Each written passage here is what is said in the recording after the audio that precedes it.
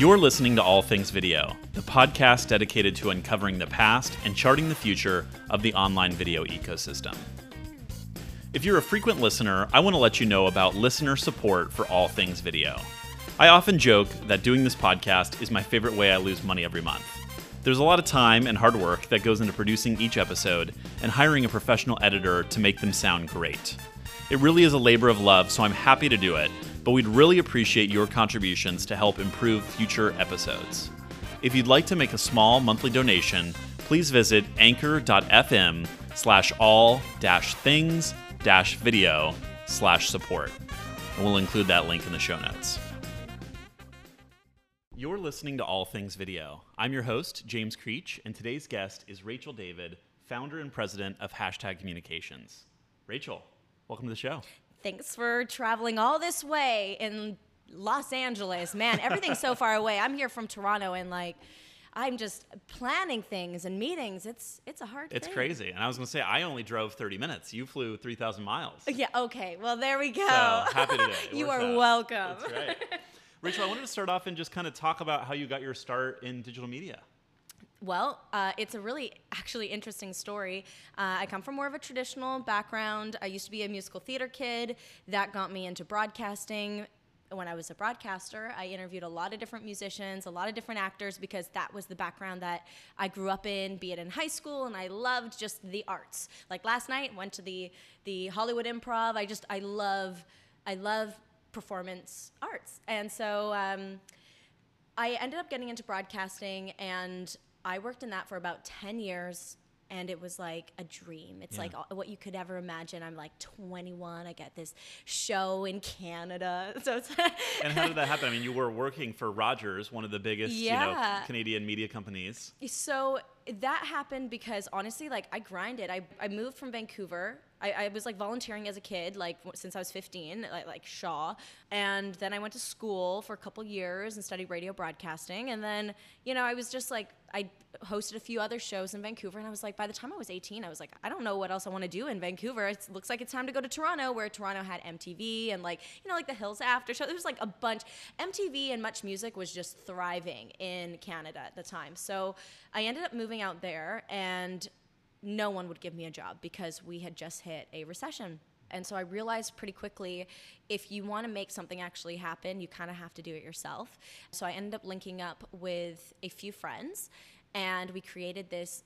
It was essentially a blog, but I was like, hey, we should shoot some videos. It was under a artist management company that had access to a lot of artists. So I was like, hey, if you can just give us access, I'll do some interviews that will probably do well on YouTube, and we will start this blog called Best Fan, and it was this media outlet. And next thing we knew is we were getting the same interviews as MTV and Much Music, and there I was maybe about 19, 20, just running around the city with my friends with DSLR cameras, making connections with all the different publicists at EMI and Sony and Universal and whatnot. And at the same time, I was working in a restaurant because I wasn't really getting paid. This was just volunteering. And I was working in a restaurant, and as I was working in the restaurant, I made sure to email every executive producer of every show I ever wanted to work on. And obviously years go by, and you're still grinding and building up your reel and building up your experience. And one day at the restaurant, of all things, I hear this girl say, hey, did you hear about this audition for Your World This Week and on Rogers? And I was like, oh, I think I actually had emailed the executive producer 2 years ago. And we had tried to meet for coffee, but it never actually worked. But I knew that that email worked. So I emailed him and said, hey, Ken, this is what I've been doing for the last 2 years. And I had this demo, and he responded, because I just said, I'd love to audition for you. And he responded and said, yeah, I'm sorry, but we've auditioned 300 girls, and we're down to the top 10, so I'm sorry. And I was just no problem. Well, if you have some time, take a look at my stuff. And then I get an email about 2 hours later, and he said, hey, I just checked out your stuff. Can you come in tomorrow? And I was like, you're joking. And so oh my God, I have shivers thinking about it, because it really shows you just focus, and even if it's hard, and even if, no one's paying you to do it, but you love it, keep doing it. And so anyways, I ended up going to the audition.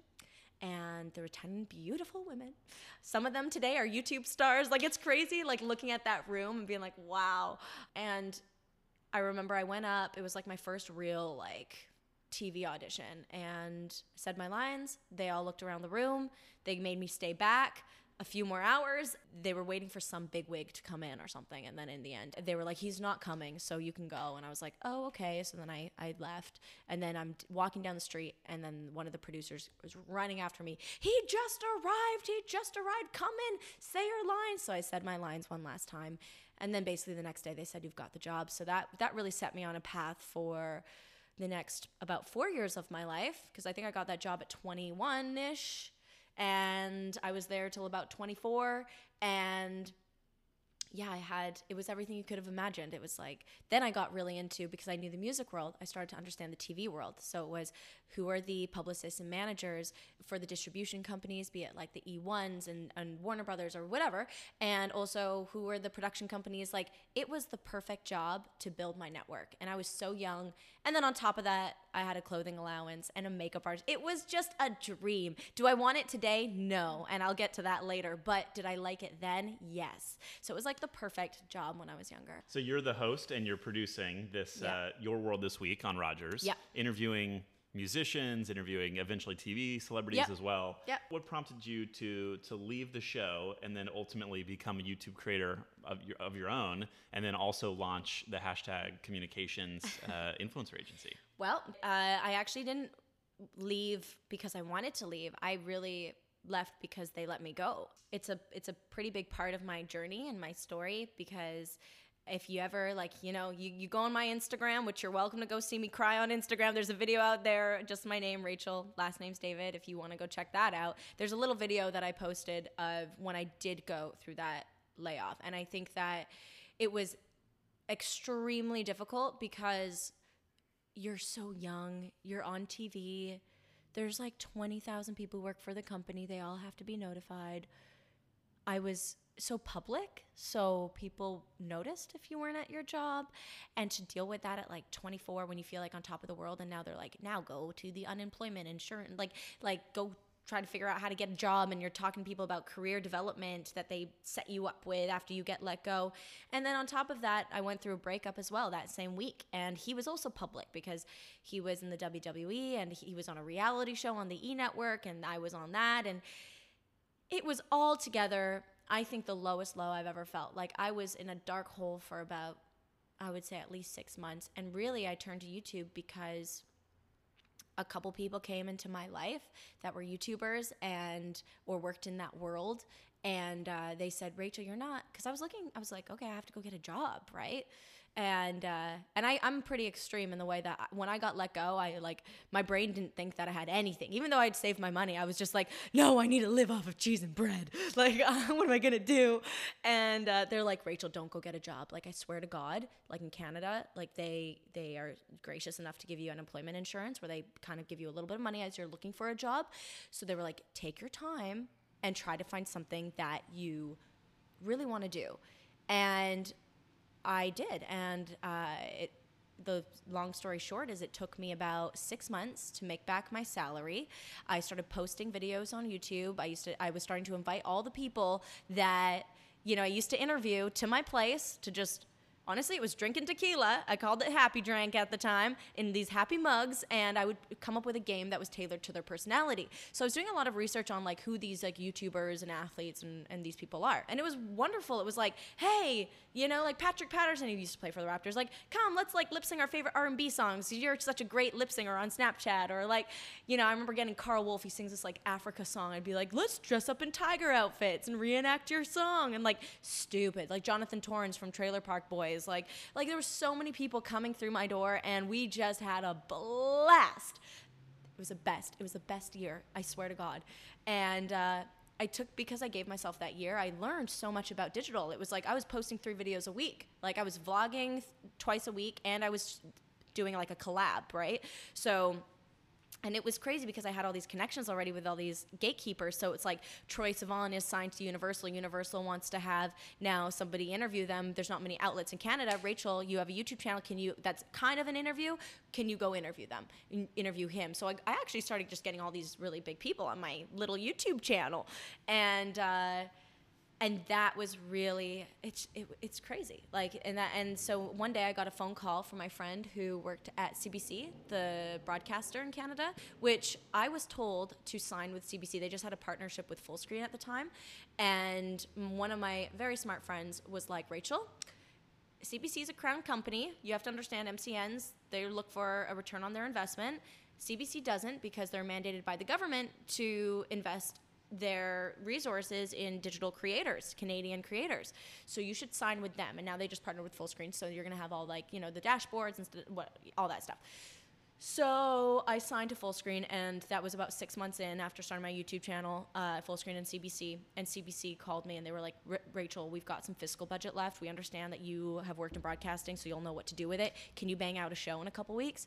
They literally paid me my salary in 2 weeks to develop a show, write, host, produce, do everything. And that really allowed me to then save that money and breathe and then start this company, because I started getting calls from all these friends that I had that worked at agencies, and they started seeing, oh, Rachel, why do you have all these people on your couch? How did you get, Just Rain to just sit with you? How do you know all these people? We need to get a hold of them for a campaign. And I was like, what? You don't know them?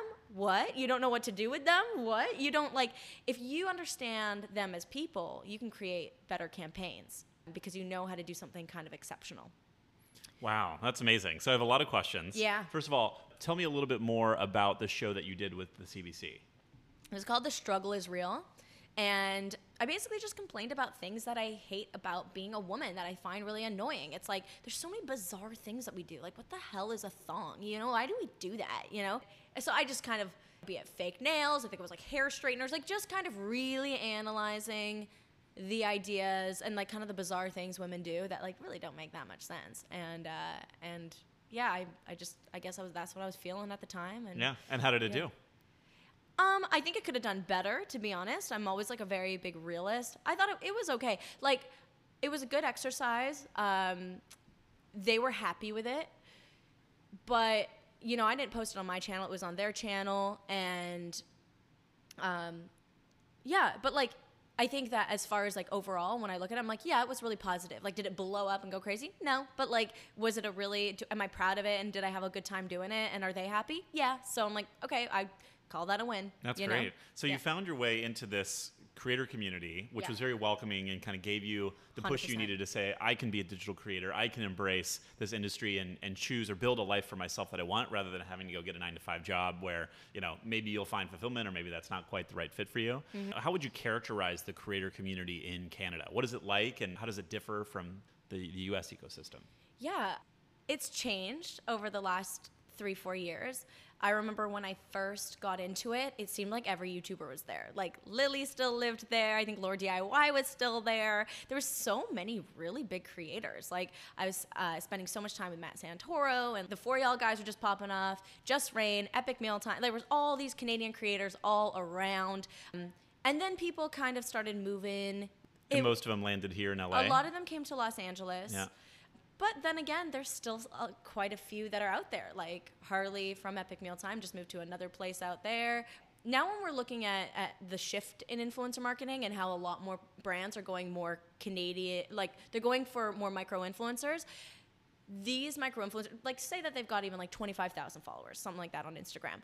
It's more likely they're going to have a bigger audience in Toronto, Vancouver, the Canadian places. So Canada's kind of on its own weird little island, So working in influencer marketing in Canada, it's a bit different. They're not necessarily oh, we need the big influencer in America. No, they're oh no, we'd like to have quite a few smaller creators in Canada to spread the message. They'd rather probably get 25 of them and really put that message out and have them kind of in overlapping circles. And so it's just kind of a different strategy, I think, out there, because, if it's, I don't know, say McDonald's, there's McDonald's Canada. It's not McDonald's in the US that we're necessarily promoting. So there's definitely like a really big creator community. I just wouldn't say they're like necessarily the biggest stars. And I think that LA has a lot more of that like star and clout and all that stuff, you know. But I also kind of like that. I think Canada's really charming and people are, it's just like a playground. Toronto is amazing. Like, especially after this Raptors win. Oh my God, everyone's just on a high. Everyone's just high-fiving each other. Like, it's a good vibe. That's awesome. Yeah, and it seems like, you know, maybe that's a natural response that local advertisers are saying, you know, let's turn to micro-influencers, because at a certain point, the larger a creator gets that might be Canadian, they're going to start developing more audience in the US, in the UK, Western Europe, English-speaking territories, right? Because of the finite population size of Canada, there's just a lot of larger international opportunity for them in English-speaking markets. Yeah, and even like, I mean, I found an advantage for me because I do actually work with quite a few American brands. They just have like a Canadian, they're like, we just need to have Canada covered, Rachel. And I'm like, okay, well, the good thing is that I can charge you in Canadian, and Canadian creators, because the dollar's cheaper, it is actually a lot cheaper to actually utilize a Canadian creator in some instances. And also for me, if I put like my businesswoman hat on, I'm like, well, you know, rent, office space, staff, like that is cheaper than being in the US. And I can still like, at Hashtag, we work with companies in Asia and Europe. So it's like, I could kind of be wherever at this point, because Hashtag Communications, I think the interesting thing about influencer marketing is that there's so many different now elements to it. You know, there's the software side, there's the management side, like the talent managers.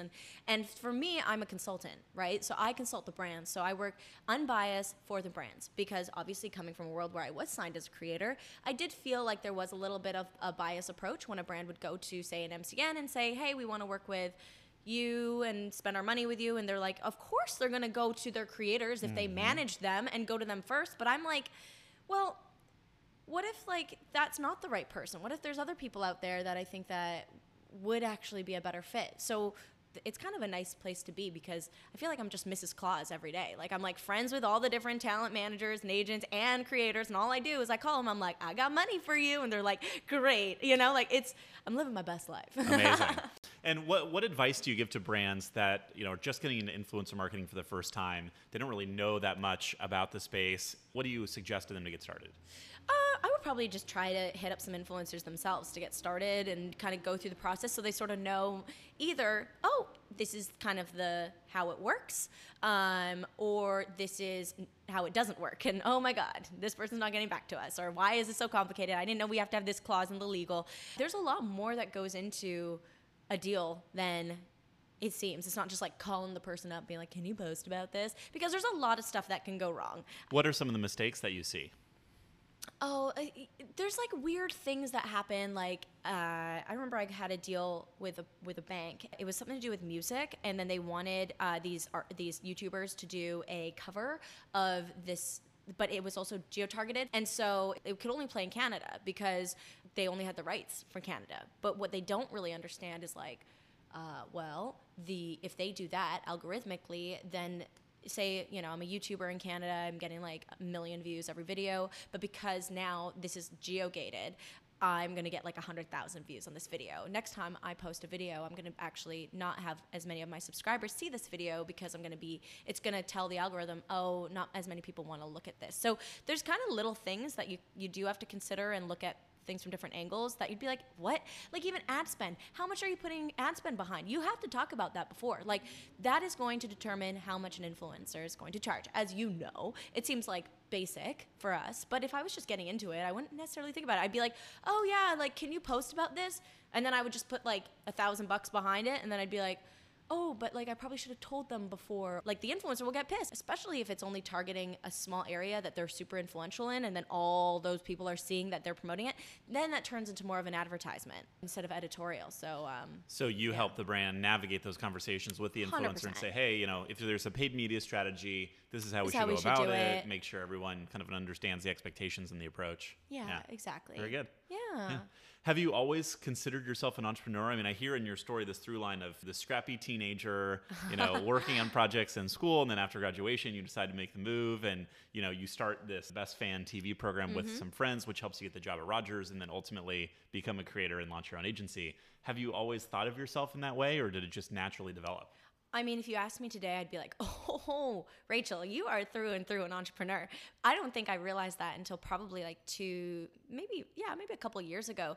But I think it's just how I really look at life. And now that I'm reading more about business, because I didn't go to school for like a business, I just sort of have been like, oh, don't spend more than you make. Great, awesome, call it a day. But it's interesting when little things go wrong. I'm very adaptable. But looking back at now, like my upbringing and how I was raised, it makes 1,000% sense. I grew up in a house in White Rock, BC, small town, Pleasantville. My parents are both artists, super resourceful. Every room in the house that I grew up in was like a different art room. It was like a glass bead room where my dad would have his torch out and be like making glass beads. And then the other room is a porcelain room. And mom was loving to cook and dad loves to garden. He would grow the groceries in the garden and then mom would cook it and then they'd compost it. And it was just like, and then they'd be like, oh, we need to make extra money. Well, let's go to the garage sales around the town. And then because we're selling our art on eBay and eBay is just crushing it, like they became power sellers on eBay. Then they just started going to garage sales and like Value Village and stuff and would just start getting these Hermes scarves and stuff. Because the town I grew up in was like an affluent area and it was a retirement area. So all these people, honestly, they'd perish and then all their stuff just goes to these thrift stores. But they were gold mines. Like, I'm like, why are these Versace like glasses here? Like, I love it. It's one of my favorite things to do even now. Like when I go back, my sister and I, we go to the thrift stores in White Rock and we're like, damn, like nobody knows about this. In Toronto, very different story. But my parents did that. And I think just watching them be like, oh, we can not only like create the life that we want, and they were home all the time and they were great parents, they also taught me that you don't have to make a lot to be happy. So you grew up in kind of this idyllic childhood, and were you and your sister or any of your other siblings, do you have other siblings? Yeah, I do. I have a little sister named Abby. She's not that little anymore. She hates it when I say that. She's like 25. And she's wonderful. And I also have a half brother named Byron, and he's also superb. Like I couldn't be luckier to have them. My sister actually lived with me for the past year, and she puts out content that she has type 1 diabetes, and she also is a vegan, and it's really helped her manage her type 1 diabetes. So she has a lot of purpose behind the content that she makes, and she has a really engaged audience. And now she is on a almost like 5-6 month trip in Europe, which is a huge feat to take on, because she has to basically take around another luggage just with her medication. Like if she doesn't have her medication, that's really tough. So if any of you are listening and you would like to even check that out, her name is Abby J. David on Instagram. Amazing. So you both turned into creators. Yeah, and my brother's on Twitch. Wow. So you're all very He had a entrepreneurial. secret life. Oh my God. It was so funny finding out about my brother's secret life, because one day he's just like, yeah, he sends me a link or something. And I was like, what is this? Like, he works at a bank. I'm like, who are you? What is going on? And if you met Byron, you'd be like, maybe he's like a little bit shyer. Well, compared to me, because I'm a chatty Cathy over here. Yeah, Byron once sent me a link, and I remember being in Alberta on like a gig, and I was like, what is this? I'm sitting in the hotel room, and I immediately was just like, oh, this is amazing. Here's Byron with his audience on Twitch. He's streaming every night. I don't even know this. He's older than me, 4 years older. I sent him like $100 immediately and just wanted to see his reaction. And then like Shine Bright Like a Diamond came on. He's just like, oh, Rachel, you shouldn't have done that. That's not why I sent you this link. It was so cute. So yeah, I actually do have quite a little performer family. Wow. And you started a podcast called Raking It In which you interview influencers and talk to them about monetization. Yep. So tell us a little bit more about what motivated that effort and how you've been working with influencers recently. Well, I actually have kind of put a pause on that over the last, I want to say like 8 months, 6 to 8 months. It's still on there if you want to go on iTunes, Raking It In with Rachel David. It's there. And I think that the information is still super relevant. Like, there's so many interesting conversations that these influencers have where it's like they say, my channel, it's dead. It literally is dead. It got struck by lightning. And then we really get and dig into how and why did that happen. So they're conversations that I was just fascinated by. I also thought it was just really interesting with being friends and being kind of, like I said, like the little Mrs. Claus giving them money. It's like not every YouTuber or influencer, and I think there's this misconception they all have like pet monkeys and drive around in Lambos, but it's like not the case, right? So I think it was just some are able to really monetize well. There are a lot of opportunities if they just start doing things a little different. And it's interesting talking to the ones that do and the ones that don't, just all these things, even now, like you think about it today, the ones that are putting more ad breaks in their videos, It's just like they are making 4 times as much as they used to. So I think it's just an important conversation to have. And it goes beyond advertising, right? Every influencer now has merchandise. Many of them are turning into live events. Many are courses, looking at direct-to-fan, monetization methods like that. Patreons. Yeah, there's so many different things. And so it sounds strange, but like making money and being able to also build a life and providing myself with a sense of stability has really helped me focus. And that was sort of my hope, that I could talk about this stuff. And for anybody who maybe also wanted to go after their dreams, but also was scared, maybe had to create a business plan before, it's like, you can do all of this and it can be your job. And I just hate the idea of anybody working a job that they don't love. So yeah, it was a great time. The problem is doing a podcast, as you know, is quite difficult, and I don't think, and I was videotaping it as well. So the production around it, okay, now you have to book a influencer who, like, it's not they're only busy, they're busy, Yep. and everybody's trying to get a hold of them. So it's like you have to book the influencer. You then have to allocate over an hour of your day. Then we're filming, and I'm doing a double camera angle because I'm like an overachiever over here. So then now we're filming it. So then I have an editor editing an hour-long podcast, and I thought this would be so easy. Then they're sending me these edits, and then obviously every edit, because it's like the pyramid strategy of like you have one long-form piece of content, and you break that down into different kind of formats for different platforms. So then here I have the editor building me out all these different clips for different platforms, and it was just like I was spending hours just going through all of that, and I was like, I can't keep up with this. And I was told by one of my mentors years ago that it was going to be hard to do both the content side and run a business. And I didn't believe him, but 100% it's hard. So I tried to figure out lately, I would say in the last 3 months, I was like, what can I do? Because I still want to make content. I believe that we're living in the greatest time ever. The fact that we can actually put out stuff and get free eyeballs, like free attention. What? That is not going to be happening for long. So I just took a step back. I was reading this book. My sister gave me this book for Christmas. Well, I do Christmaka, but like, who's counting? It's called You Are a Message.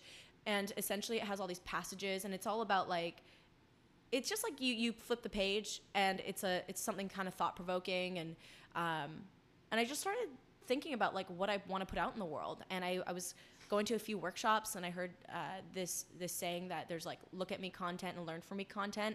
And I was finding that I was starting to just go down this like look at me content, because it was so easy to put a pretty picture on with nice lighting and a cute outfit, and it would just do so well on Instagram compared to like anything else. And like, you just standing with your friend, So I was starting to feel like empty though, posting that kind of stuff. And so then I really went hard on being like, Rachel, what do you really want to put out there? And I just was like, I'm going to sit down, talk in front of the camera.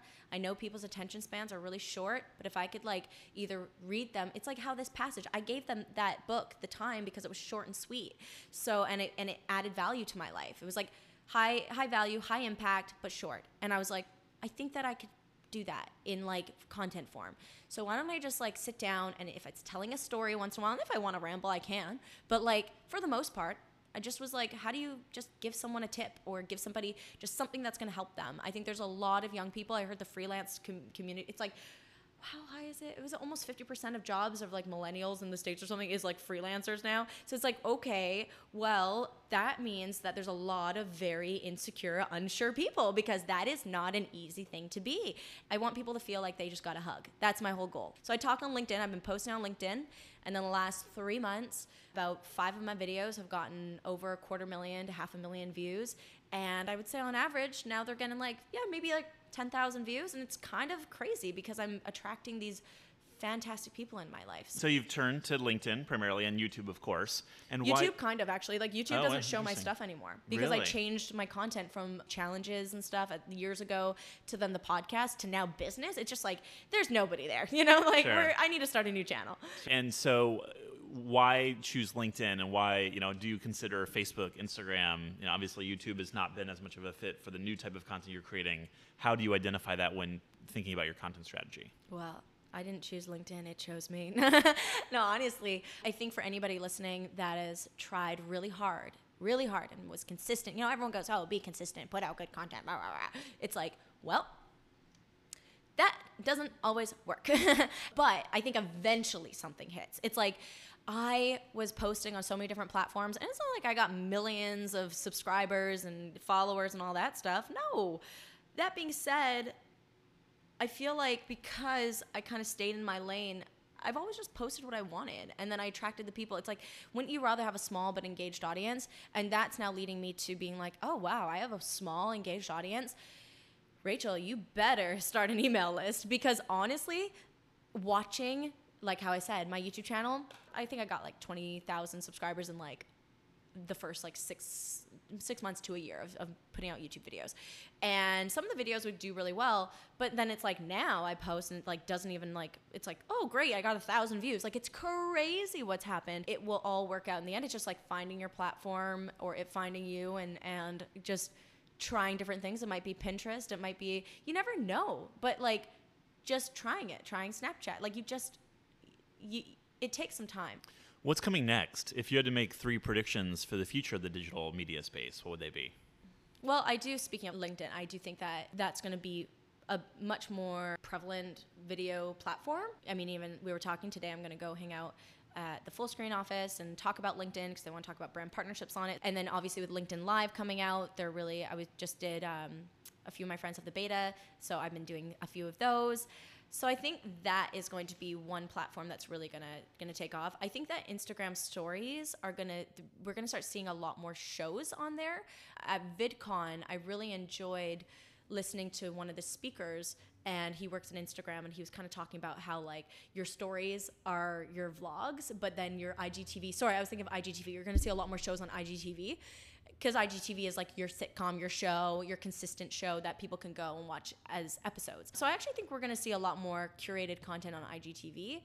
Long form content, I think we're gonna see more and more of that. I think podcasts, audio, I think that's gonna start taking over, because everyone wants to multitask.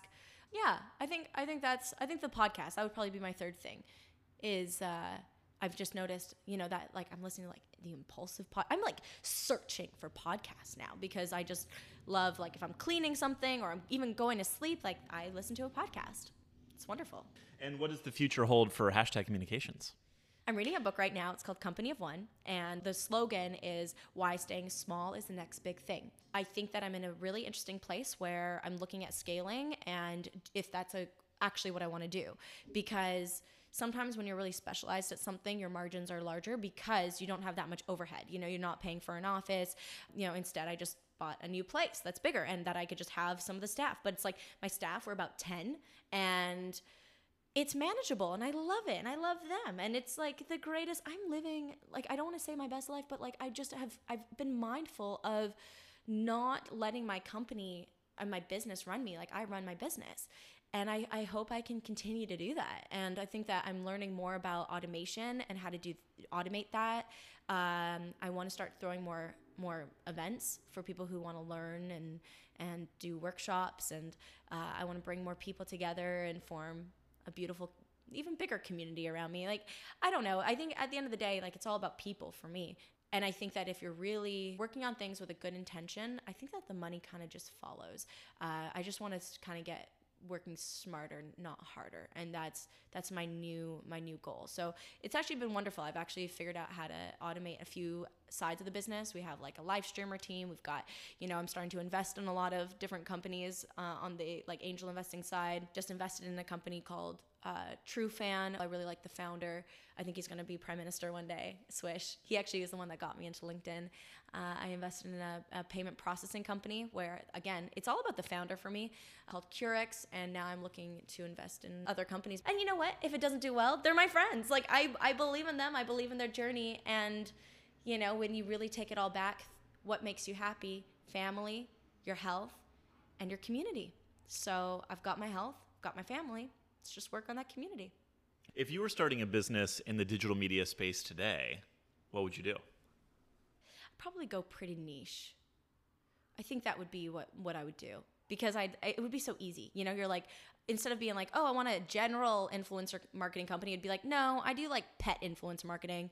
And then you just know how to like reach out to your customer. Sure, It's so and you cater easy to specifically target. to that audience. Yeah, I think I would do that. They say like the riches are in the niches, and Yeah. I think that we're definitely in that space. Are there any particular niche that you look at or you think are kind of under-monetized or underserved at the moment? No, I'm not like I'm not like looking at anything. If I'm being really honest, I mean, because I'm just thinking of like, wow, all these companies like the gaming niches and even be it beauty and like the comic books, like all of that, like they're pretty well served. If I were you, I would just kind of think of what's like a quirky thing that I like, and go after that. I remember I was doing a deal with a luxury car brand, and this guy only had like 5,000 followers, but because everything he posted was about luxury cars, he got paid a lot for this one gig because his audience is so niche, be it on the content side or on the company side. I think that just looking at the ones that like maybe people are just kind of overlooking, and probably the reason why I can't even mention it is because I've overlooked it. So there you go. Rachel, where can people find out more about you and more about Hashtag Communications? A few different things. Depends on what you like, what you're in the mood for. So if you want to sort of see me in my natural state, kind of like no makeup, freaking out sometimes when it's bad, because I talk about the good, the bad, the ugly on my Instagram. Those are on my Instagram stories. So if you want like the day-to-day, it's almost like a vlog. That is Rachel, last name's David, Rachel, and David, like the guy's name, easy. So my Instagram and in my link tree, everything is there. That's like basically my bio. So if you want to listen to the podcast, if you want to also sign up for the email list, like basically with the email list now, it's just me sending the most highest level content. So, because I'm not necessarily going to put like a keynote that I've done where people have spent like $1,000 to go to it. I'm not necessarily putting that on Instagram or on LinkedIn because it's too long and, but I could give that to my email list. So there's things like that. There's best practices guides. There's discounts to events and products and all this stuff. So I highly recommend. It's totally free. And I'm not like being like, oh yeah, I want to build up my email list and then sell you a bunch of stuff. No, literally, I just want to keep in touch because I really believe that one day we're not going to be able to. And even if you like a person's content, you've even got the bell notifications on, you still might not be able to keep in touch. So that's really for us to keep in touch. And so if you want, and you're interested in more like marketing content and sort of digital media stuff, I highly recommend. It's really easy. It's just go to my Instagram bio. There's a link there and you can just put in your name, your email, and then we're going to be connected. And then obviously LinkedIn. If you're a LinkedIn person, that's pretty easy. Just Rachel David. Well, I encourage everyone to check out your stuff, particularly you. on LinkedIn and the stuff you're doing on YouTube and Instagram and everywhere else. And if you need help with influencer campaigns, hit up Rachel. She knows everybody, and she's the best, especially in Toronto and the Canadian market. You're so sweet. Yeah, so thank you so much for taking the time while you're here in LA amidst a busy trip to hang out and share a little bit more about your story and the entrepreneurial lessons learned along the way. And thank you for listening to me. Oh, wow. Thank you for listening to me. Of course, I ruin it like the last second. Thank you for listening to me and giving me your time. I appreciate it. Thanks for tuning in. I'm James Creech, and this has been another episode of All Things Video. If you have any questions or suggestions for future content, please send us an email at allthingsvideopodcast@gmail.com. And if you like what you hear, we hope you'll share and subscribe for new episodes.